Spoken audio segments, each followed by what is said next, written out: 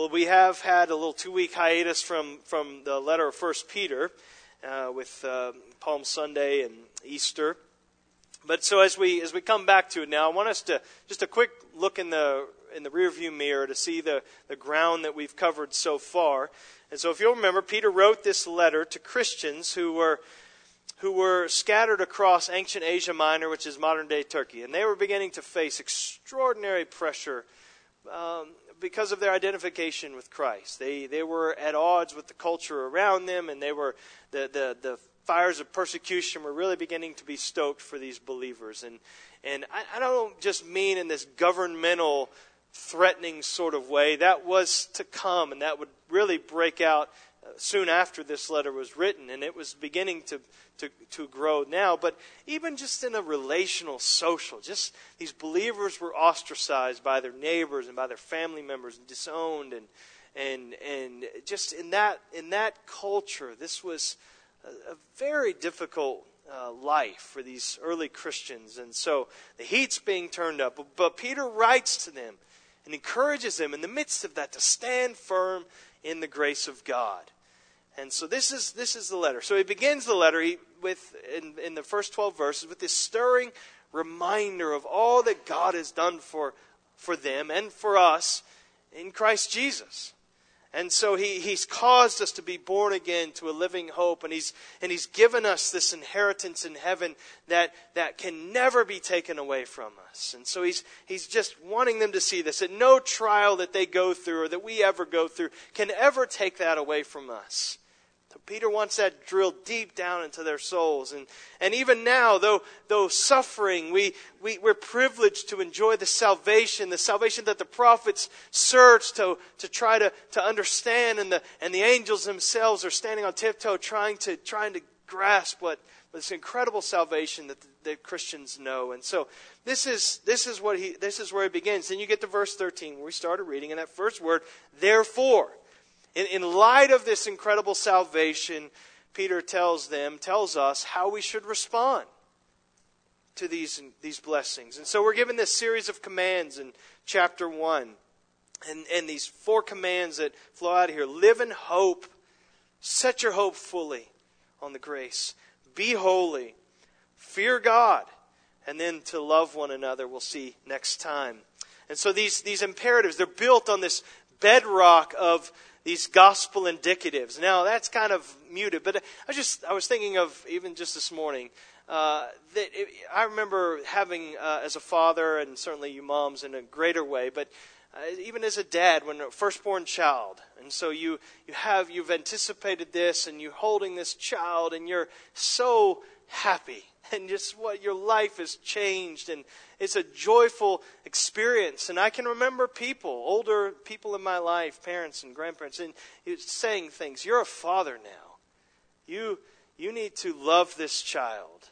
You need to provide for them. You need to set an example for them. You need to keep your marriage strong for this child. There are these responsibilities and these commands that come from the fact of this new status that I have, this new relationship and this blessing that I have. It's not burdensome to hear those commands. There's great delight in that. And this is the way I should respond to this enormous blessing. Well, in a far greater way, this is what we're seeing. Peter starts with this overwhelming reality of all that we have from God through Jesus Christ and what He's done. And said, in light of that, this is how you should live.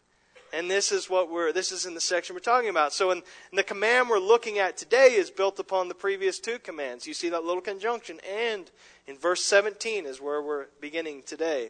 And so this command, these verses 17 to 21, it's one long sentence in the Greek. And the core of this sentence is one command. And you see it in verse 17. And if you call on Him as Father who judges impartially according to each one's deeds, here's the command, conduct yourselves with fear throughout the time of your exile. So that's the tree trunk in this paragraph in verses 17 to 21. And there are going to be some branches that go off with that. But there's this one command to conduct yourselves with fear. And then on both sides of that command, we're going to see Peter give reasons why we should live lives that are shaped by the fear of the Lord.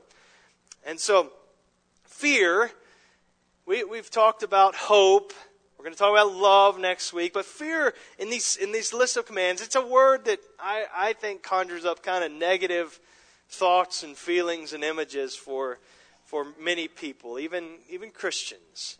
And obviously misplaced fear is a negative thing. So fear of man. Students that were on the winter retreat, you talked about that. And fear of circumstances or fear of the future, that kind of thing. That's fearing circumstances instead of trusting God. So that is obviously negative. But rightly placed fear of God, is good and should characterize our lives as Christians.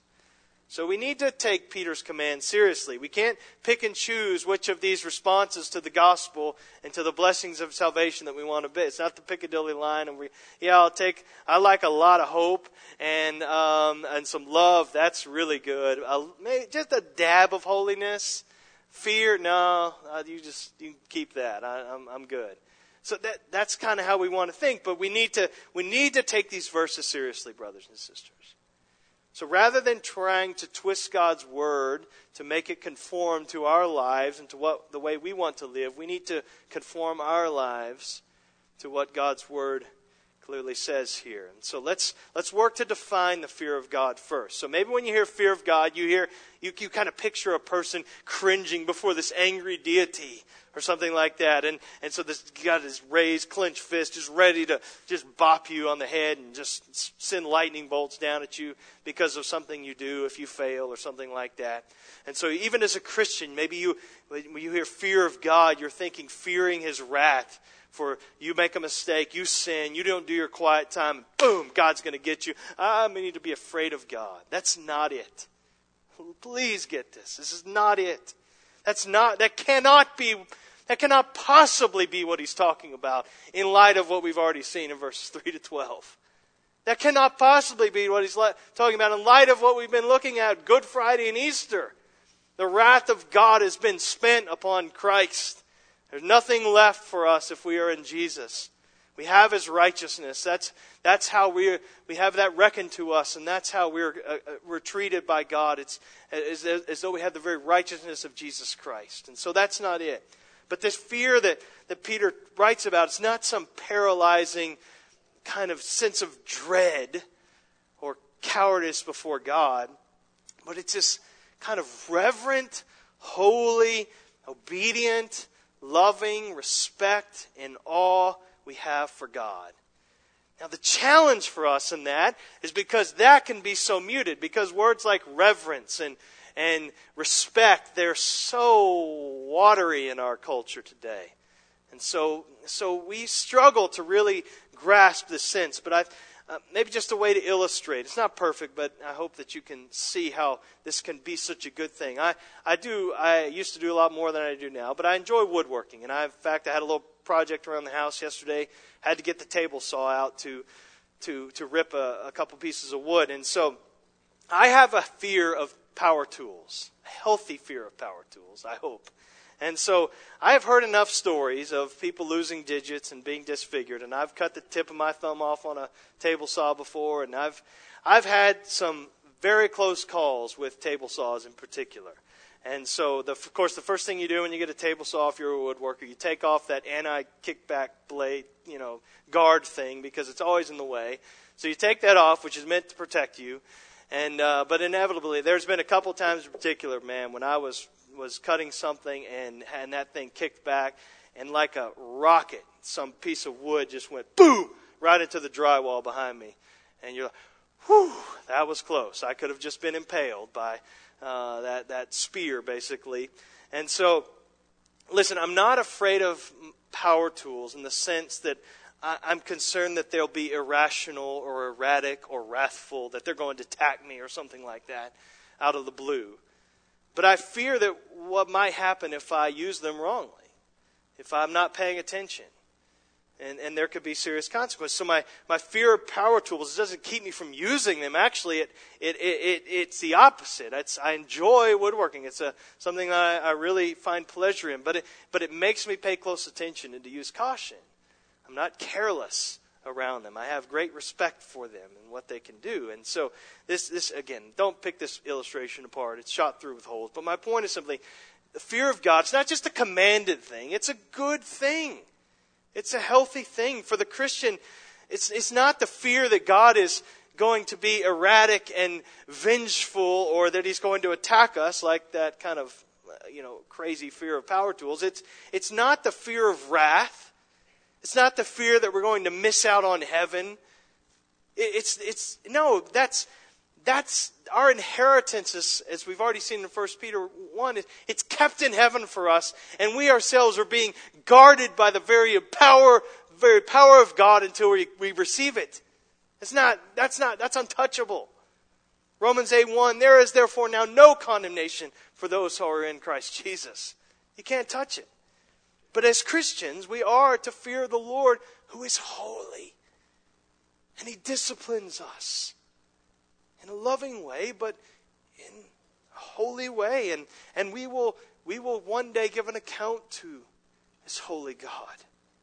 Our works will be tested by fire at the judgment seat of Christ. You see this in several places, but 1 Corinthians 3:12-14, for instance. We'll receive rewards, or we will suffer the loss of rewards on that day. So Scripture speaks. It speaks glowingly of the fear of the Lord. It's a good thing. You see this in the Old Testament and the New Testament, and certainly we know in Proverbs that it's the beginning of wisdom and the beginning of knowledge. Proverbs 14:26, he who fears the Lord has a secure fortress, and for his children it will be a refuge. You want to give your children a refuge, men? You fear God. It's a fountain of life. Proverbs 14:27. In the New Testament, the early church, in the book of Acts, you see this in Acts chapter 9, verse 31. Church is being built up, and it says that they're walking in the fear of the Lord and in the comfort of the Holy Spirit, and they multiplied disciples. We grow in holiness in the fear of God. 2 Corinthians 7:1. So what Peter says, though, is he says, conduct yourselves in fear. And what he means is that this reverential fear should encompass every part of our lives every day. It's a present tense imperative.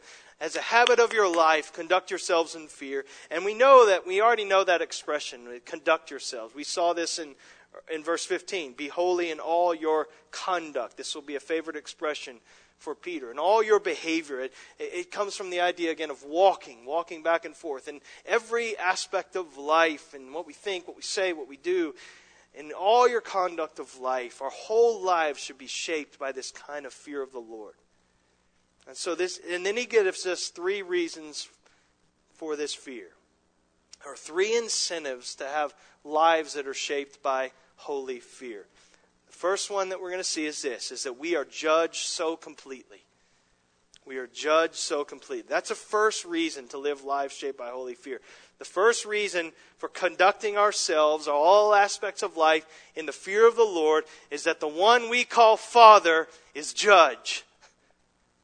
Verse 17, and if you call on Him as Father who judges impartially according to each one's deeds, then conduct yourselves with fear. So God is our Father. Verse 17 again, and if, that you could really translate that little word if as since. And some of you Greek folks, you know this, is a first-class condition. It's assumed to be true. He's not saying if, maybe, if you sort of do. No, if and you do call on God as your Father, if you address God as your Father, and you do, then walk in the fear of the Lord. And so he's writing to believers, to those who've been adopted by God. And again, going back to the first verses of this letter, what a privilege we have to call God our Father. It's incredible. But let's not forget who our Father is. He is God. He is holy, holy, holy. The Almighty. That is our Father. And if whatever kind of father relationship with you had, you probably had some sense of your Father's love for you, I hope. But also there was respect in an infinitely greater way. This is our God who is perfect in all of His attributes, But there's a respect that we have for our Father because He's God. And He is to be loved and He is to be feared. Those are not incompatible. Secondly, God is our judge. The God we appeal to as Father is the one, the text says, who judges. And the grammar here, again, is that present tense. The Father, our Father, is the one who is judging, current and ongoing, continuous action. It's not just talking about future judgment, but He is judging now. He's sitting as judge all the time, even now. And so because of the present tense, this may be carrying the idea more of discipline. And we'll see this later in 1 Peter chapter 4, verse 17, this idea. It is time for judgment to begin in the household of God. So, which is, I think, about the discipline of believers, of the church. You see this outlined more clearly in Hebrews 12, 5 through 11 there, that the Lord disciplines us as a loving Father. And it seems, the text says, painful rather than pleasant in the moment, but later it yields the peaceful fruit of righteousness to those who have been trained by it. So there is certainly, that is a reality. And so we're being judged, we're being disciplined by the Lord, and therefore we should fear Him. He does this for us. But there is also this reality. Yes, we're being judged. We will be judged too. Not to determine our eternal destiny, but to determine rewards in heaven. It's not, but even then, to use the present tense, it's not as though God's not paying attention now, like He's going to be caught off guard one day and say, well, let me get the status report and let me get an incident report and see what you did through your life. Whoa, I didn't see that coming. No, He sees and knows everything. He is not going to need to look back at a DVR of your life on that day. He knows it all. He's judging even now. He knows whether you're building with wood, hay, and stubble or with gold, silver, and precious stones. He sees and knows everything. So the God that you call Father is judging. But His judgment is impartial.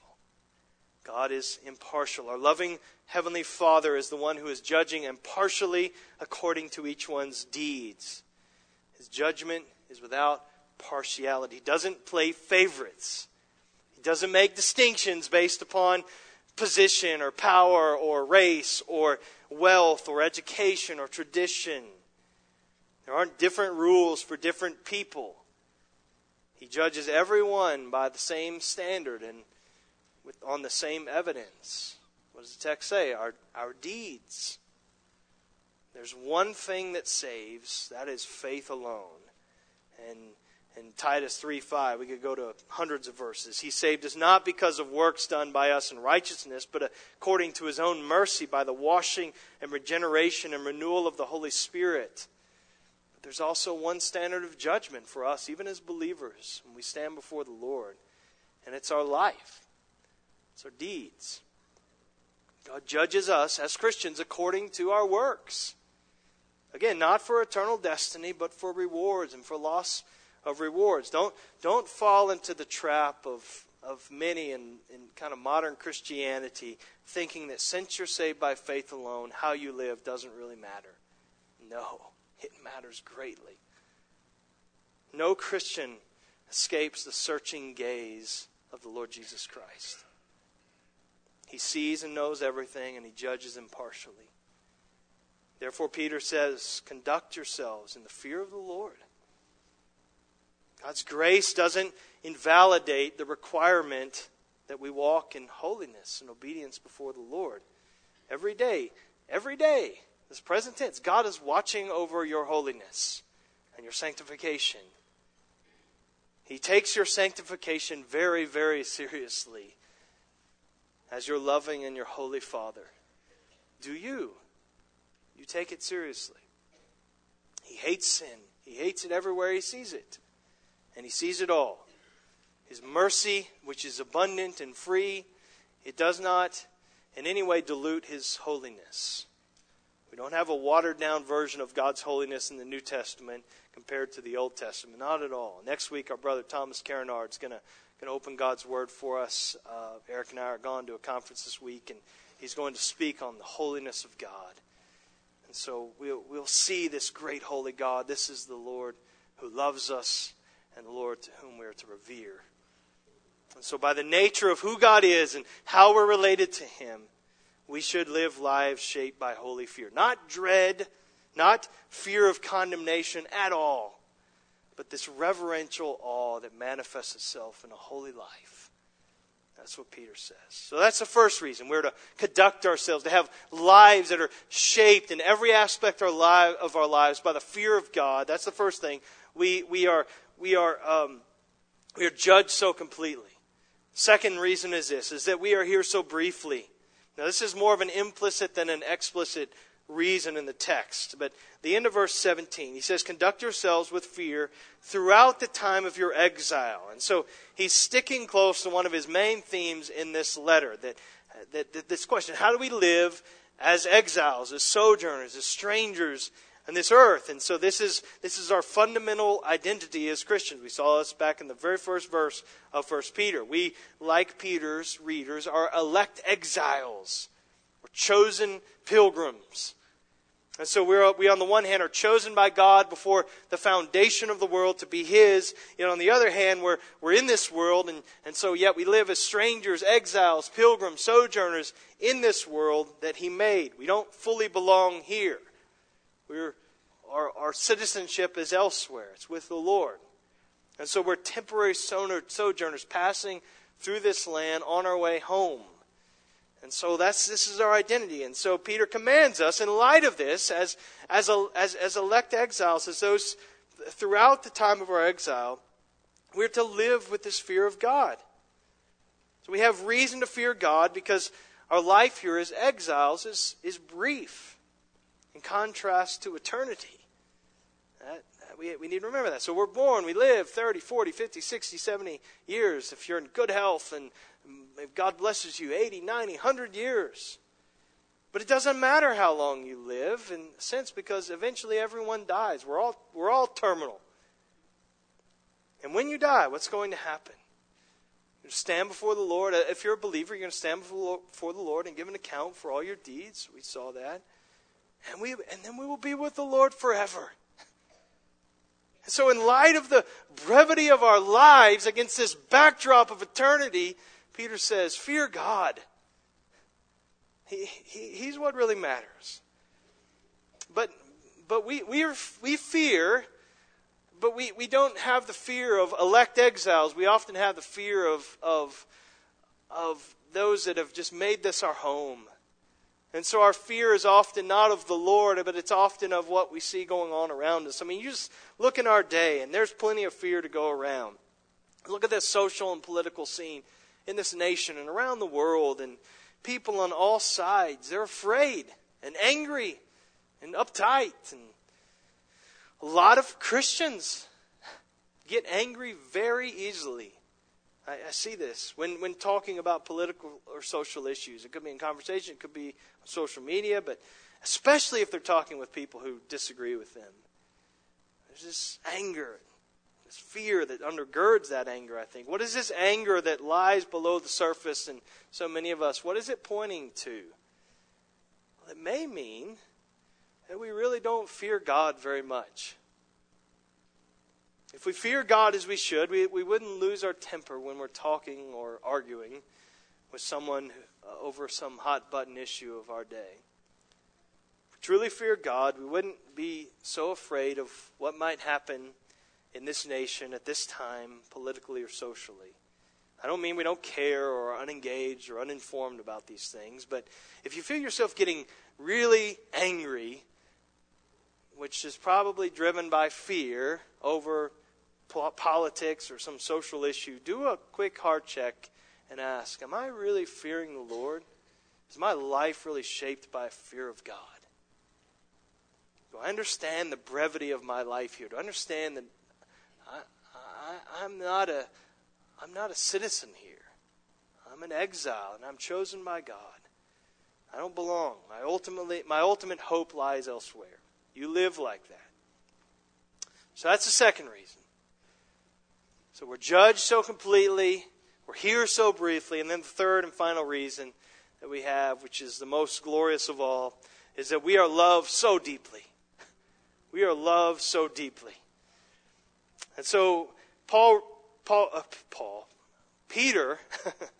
Peter reminds us of something we know, but we're prone to forget.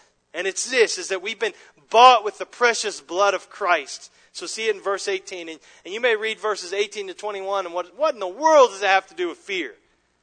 And it seems like a new paragraph. And in fact, you look in some commentaries even, and certainly sermons, and they treat verse 17, and then they treat verses 18 to 21 like it's a different thought. But he is giving, in these verses, a reason for us to conduct all of our lives with fear of God.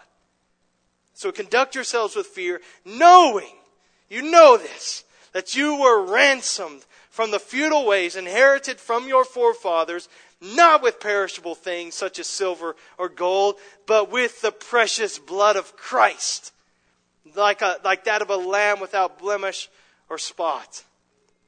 Think about that, though. Does that kind of sound strange to you?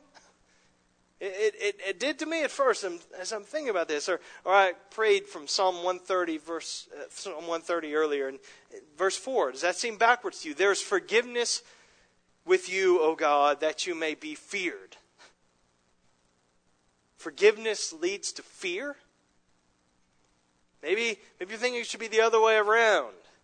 Knowing we were ransomed by Christ's blood means we have no reason to fear. And that is absolutely true. In a sense, our justification is eternally secure.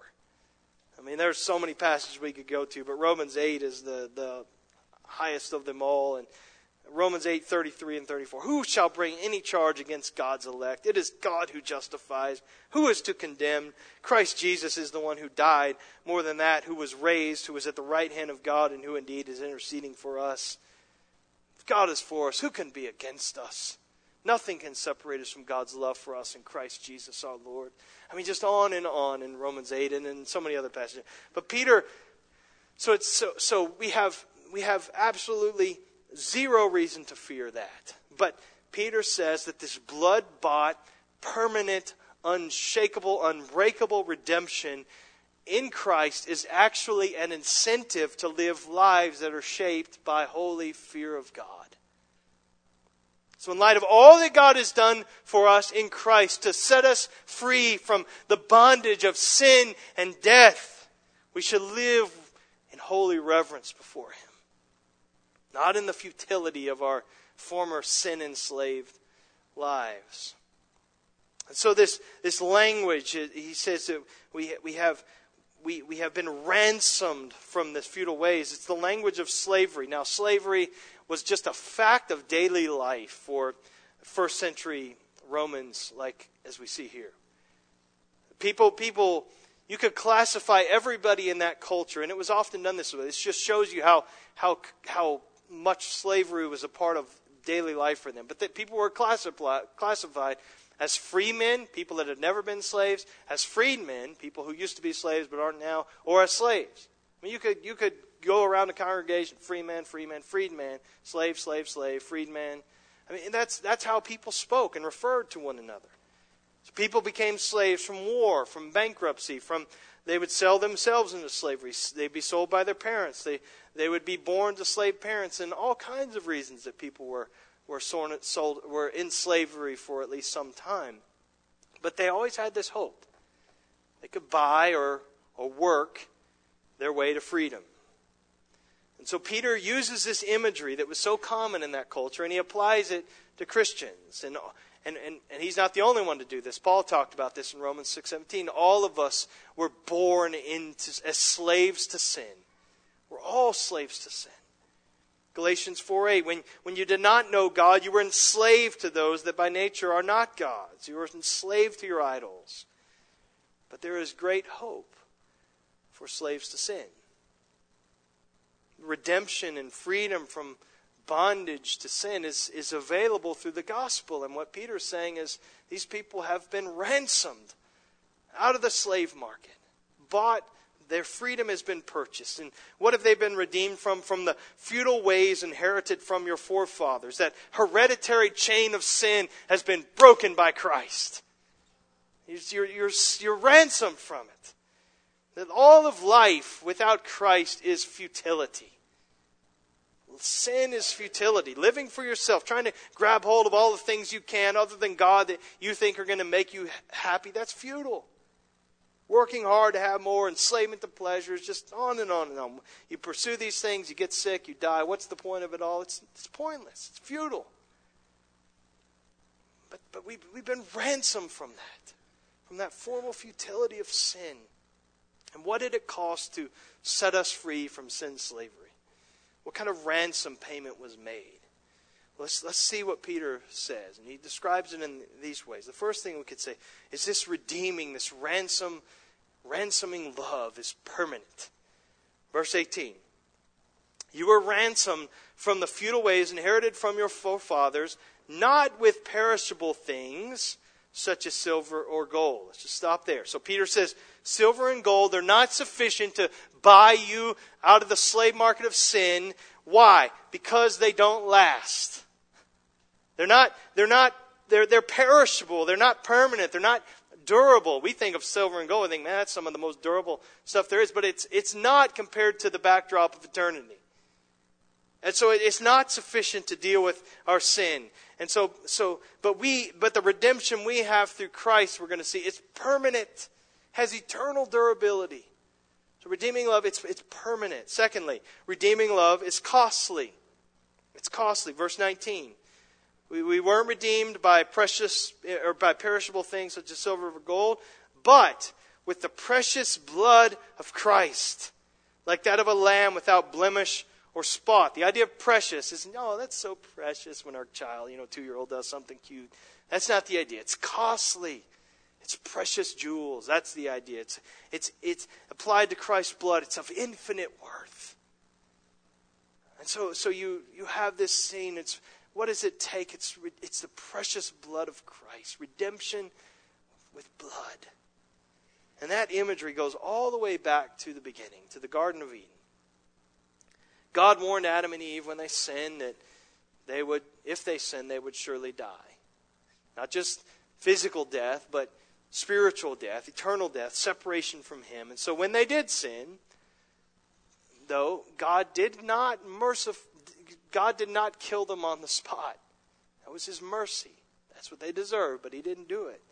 Instead, what He did, remember, they had sewed fig leaves to kind of cover their nakedness that they were aware of now. And God killed animals so that they could use those skins to cover themselves and to cover their shame and nakedness. Now just think about that, though. For Adam and Eve, what a shock that must have been. See something they'd never seen before. The dead animal, the blood of that animal, the lifeblood of that animal soaking down into the ground. This bloody mess. What was God doing in that? He's showing life is in the blood. And without the shedding of blood, this is all setting this up. Without the shedding of blood, there is no remission of sins. Years later, God tells Abraham to offer his beloved son, the promised son, Isaac, to offer him as a sacrifice on Mount Moriah.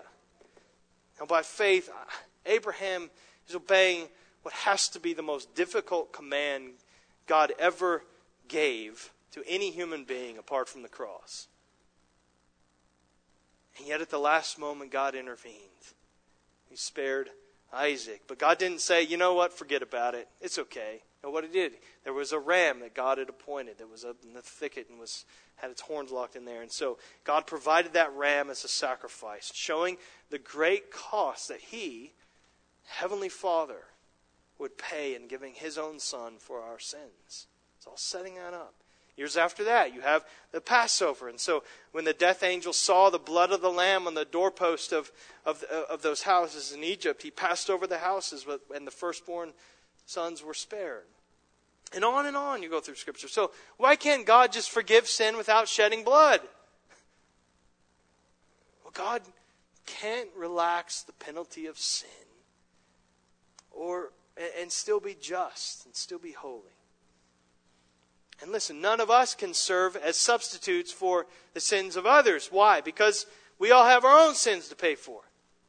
None of us that are without sin. And only Christ, look at the text again, the Lamb without blemish or spot, only He could offer Himself in our place. He's the Lamb of God who takes away the sin of the world. We sing this I'm going to go. That's the cost of our redemption. Infinite value. Now, so, again, this is all in the context. This isn't a sermon on redemption. It's a sermon on fear.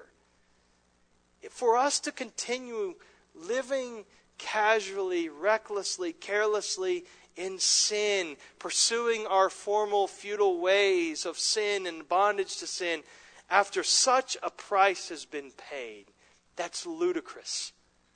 It's insanity. Someone compared this to a woman whose husband loved her so dearly, and he gave his own life to save her from a rapist and a murderer. And yet then after the funeral, she seeks out this vicious killer and pursues romance with him. It's unthinkable. But that's Peter's argument here, because God redeemed us at such infinite cost of His own Son's precious blood, the cost of His own Son's life. We should fear the Lord and pursue holiness before Him. We should aim to put to death the sin for which Christ shed His own blood for in our lives. The last thing we see of this redeeming love, it is such an incentive to live lives of holy fear before the Lord, is it's all of God. This is how he ends. He's speaking about Christ who shed His precious blood, and then Peter just launches forward and really echoing some of the things he's made clear in the first verses of 1 Peter. But of this Christ who shed His blood, He was foreknown before the foundation of the world, but was made manifest in the last times for the sake of you, who through Him are believers in God, who raised Him from the dead and gave Him glory, so that your faith and your hope are in God. He's like, it's not technically doxology, but it is about as close as you can get. Peter just busts forth with this is extolling that everything that we have is of God. Jesus is our predetermined personal price for our redemption. God didn't just know in advance that Jesus would suffer and shed His blood for sinners. No, He predetermined the plan of redemption. He chose us for Himself according to His foreknowledge. We are elect exiles. Chapter 1, verse 2. But He also predetermined the means by which He would redeem us. The death of His Son. So the cross wasn't God's last minute idea where He just kind of scrambled around and said, okay, what am I going to do now? And something He put in place after Adam sinned. Not at all. He planned it from eternity. He revealed it in time. And then He applied it to us so that our faith and hope are in God alone. It's all His doing. We didn't vote on Jesus. He wasn't running for the office of Savior. No, God chose His Son to be our Savior. He won our redemption at the cost of His precious blood. And so in light of our great redemption from the bondage of sin and death, redemption that cost the Son of God His own precious blood, redemption that God provided for us while we were still His enemies, redemption that we received apart from any merit of our own. In light of all of that, Peter says, conduct yourselves in fear before the Lord. Our hearts should always soar with thankfulness as we think of the assurance of our salvation, as we meditate upon the eternal permanence and infinite value of the ransom Jesus paid with His blood for us. Nothing can take that away. God wants that for us. He wants that for you. He wants that when we sing of Calvary, when we sing of the eternal salvation that we have, and nobody can take that from us. No condemnation, now I dread. Jesus and all in Him is mine. And so as we sing of that, we should soar with that. But that should also lead us to conduct ourselves with fear before the Lord as Christians. To live in such a way that we show how truly precious Christ's blood is. So Paul says it this way to the Corinthian Christians, maybe a verse you're more familiar with. You are not your own. You have been bought with a price. Therefore, in light of that glorious reality, glorify God in your body. I hope that it's abundantly evident. I know when you spread a series like this over several weeks, it's easy to miss this and you miss the forest for the trees. But if you were just reading through this letter, and I encourage you to maybe go back and do that several times as we're going through this series. But if you just read through this, you cannot escape the fact that this command, conduct yourselves with fear, is firmly anchored in the gospel. And what better way to fuel holiness and hope and love and Godward fear than to remember Christ at this table? What we remember in the Lord's table is the greatest motivation we have for holy living. Living godly, Godward lives. I keep pictures of my family as you do too, if you're a parent or a grandparent. Pictures of my family on my desk at home where I study most of the time. At my desk here in my office, and on my phone now, and pictures of kids and family and Brooke everywhere. When I look at them, I'll be away for a few days this week, and I'll no doubt scroll back through the photos. And when I look at them, they stir my heart because of the love that we have for one another. Well, communion, in a sense, is our picture of the Savior and His love for us.